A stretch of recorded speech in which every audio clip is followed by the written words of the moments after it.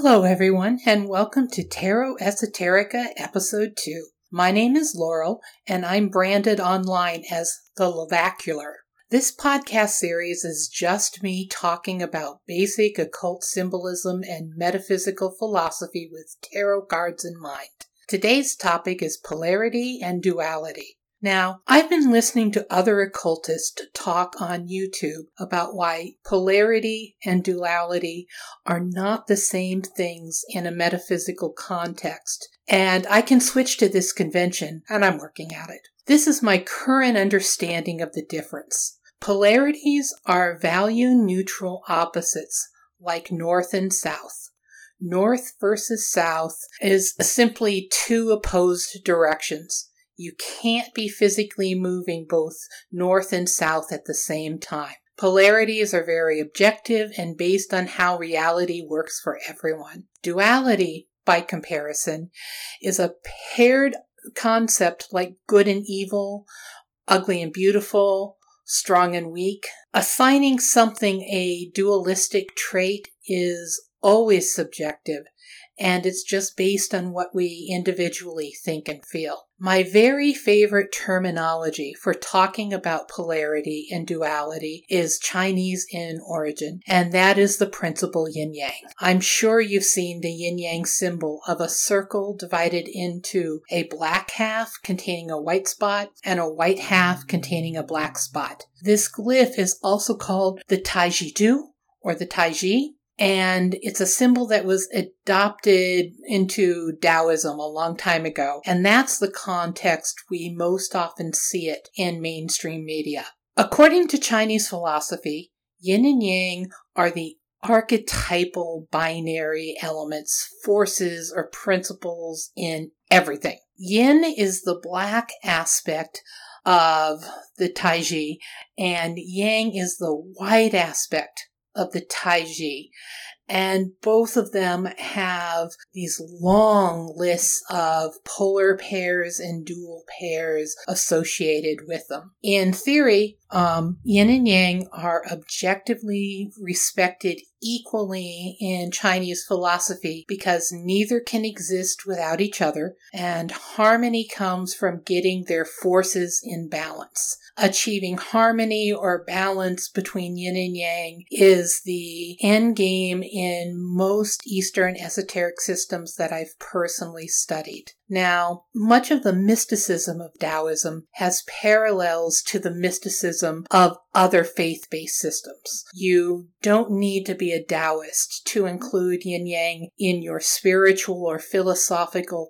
paradigm, just like you don't need to live in Italy to enjoy pasta. A Taiji-Du thinking transcends into any balance-seeking, harmony-seeking practice, including mental alchemy. And I am a mental alchemist, and I'm constantly trying to balance the yin-yang polarities and dualities in my personal life. Why? Well, humans are very binary thinkers, living in a very binary seeming world. We make dozens of choices every day about turning lights on or off, reaching right or left, making something darker or lighter, looking up or down. Even though we humans recognize that there are spectrums and lots of shades of gray between metaphorical black and white, nuance is something our human brains process more slowly, more thoughtfully than we process polarity and duality. So we live in this yin-yang universe, and we do because of the metaphysical law of polarity. I first learned the law of polarity when I was in early grade school and found this weird little blue book on a dusty bottom shelf in my school library. It was called the Kybalion, and it's spelled Kybalion. What the Kybalion was doing on the shelf of the Holly Elementary School Library in Fort Dodge, Iowa, is to my day beyond my kenning. Because this is a pretty deep, small but deep book of Hermetic occult philosophy. Call it synchronicity, call it something in the universe simply wanted 10-year-old me to find the Kybalion and become obsessed with trying to figure out what the hell it was talking about.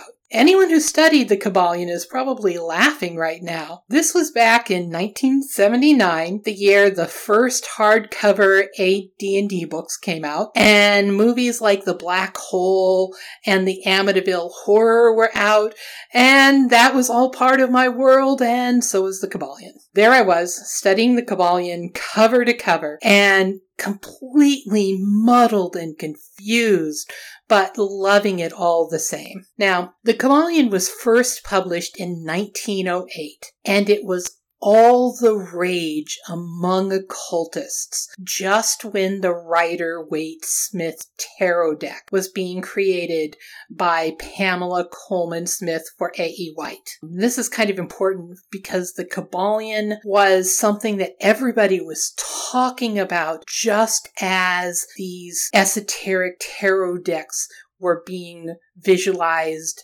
and drawn. So there was a lot of connection between them. The Kybalion is now in the public domain and remains one of the most quoted books in the Western occult tradition. The Law of Polarity is one of the Kybalion's 7 Hermetic laws, and it says, everything is dual, everything has poles, everything has its pair of opposites. Like and unlike are the same. Opposites are identical in nature but different in degree. Extremes meet. All truths are but half-truths. All paradoxes may be reconciled. So, everything is dual.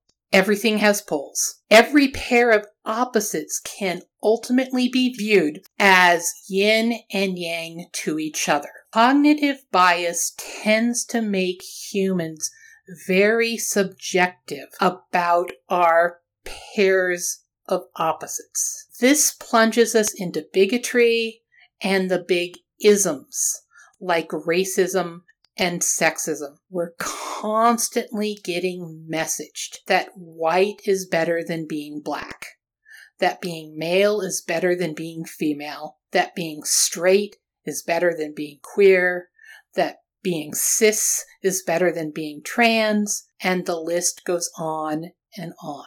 Now, tarot is a really good tool to help reprogram our brains to overcome cognitive bias. Authors of the Kybalion were products of their cultural upbringing, and they had lots of cognitive bias. The occultists of the 1920s had lots of cognitive biases, and so do occultists alive today, including me. But despite flaws in perception then and now, tarot cards, especially the major arcana cards, are all about yin and yang as it expresses itself esoterically and about trying to bring opposing forces into balance. Sometimes it is obvious in tarot imagery, such as in the 2 pillars that the high priestess sits between, or the 2 sphinxes in front of the chariot in Rider-Waite-Smith style decks. Sometimes it is more simply implied, like the way the Empress is followed by the Emperor, and the moon is followed by the sun, and all the keywords and concepts associated with them. And you can make all of this about polarity and not duality.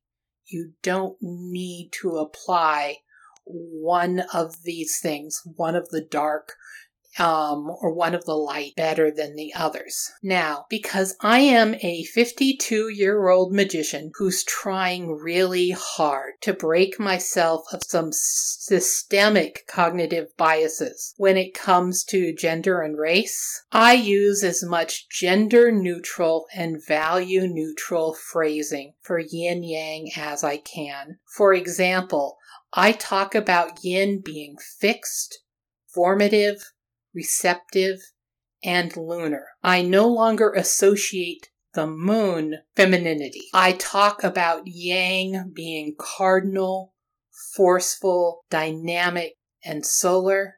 I no longer associate the sun with masculinity. I prefer tarot decks like the Pride Tarot collaborative deck that break away completely from conventional race, sex, gender assignments to the cards. I like these decks because they help with my mental deprogramming. There is nothing wrong with anyone preferring traditional Rider-Smith-Waite or other classic tarot imagery. Use whatever deck feels right to use. Use whatever personal truths you have when it comes to applying gender to yin-yang, moon-sun, and all the other polarities. Just understand that cognitive bias is real, racism is real, sexism and all the isms are a challenge everywhere, including tarot. So make a real effort to value the yin and yang all around and within you and your tarot in ways where it's balanced and ways where you appreciate both columns equally all the time. So do a little research of your own into mental alchemy and Chinese philosophy and see what happens when you apply them to your life as a tarot reader and a human being. That's my advice for the day. And we are coming to the conclusion of Tarot Esoterica Episode 2. I really hope you found it interesting and worth your time. The next episode will be an explanation of the trinary principle as it plays out in tarot, especially as the 3 astrological modalities and the philosophical concept of thesis, antithesis, synthesis. I will touch on how the trinary principle also shows up in alchemy and the Kabbalah, because these systems are woven deeply into esoteric tarot and occult texts about the tarot. If you really like Tarot Esoterica so far, please let me know and spread that praise on your social media platforms. My brand new website with a blog, free esoteric tarot lessons, and a lot of other content is located at theloracular.com. Starting in a couple of weeks on Wednesday, January 20th, I plan to be live streaming tarot and occult chat at twitch.tv/theloracular, and please give me a follow there. You can also catch me on Twitter at @TLoracular, but be warned, on Twitter I get opinionated and goofy and political. Until next time, I wish nothing but the best for you and yours. May the world do good unto you, and may you do good unto the world.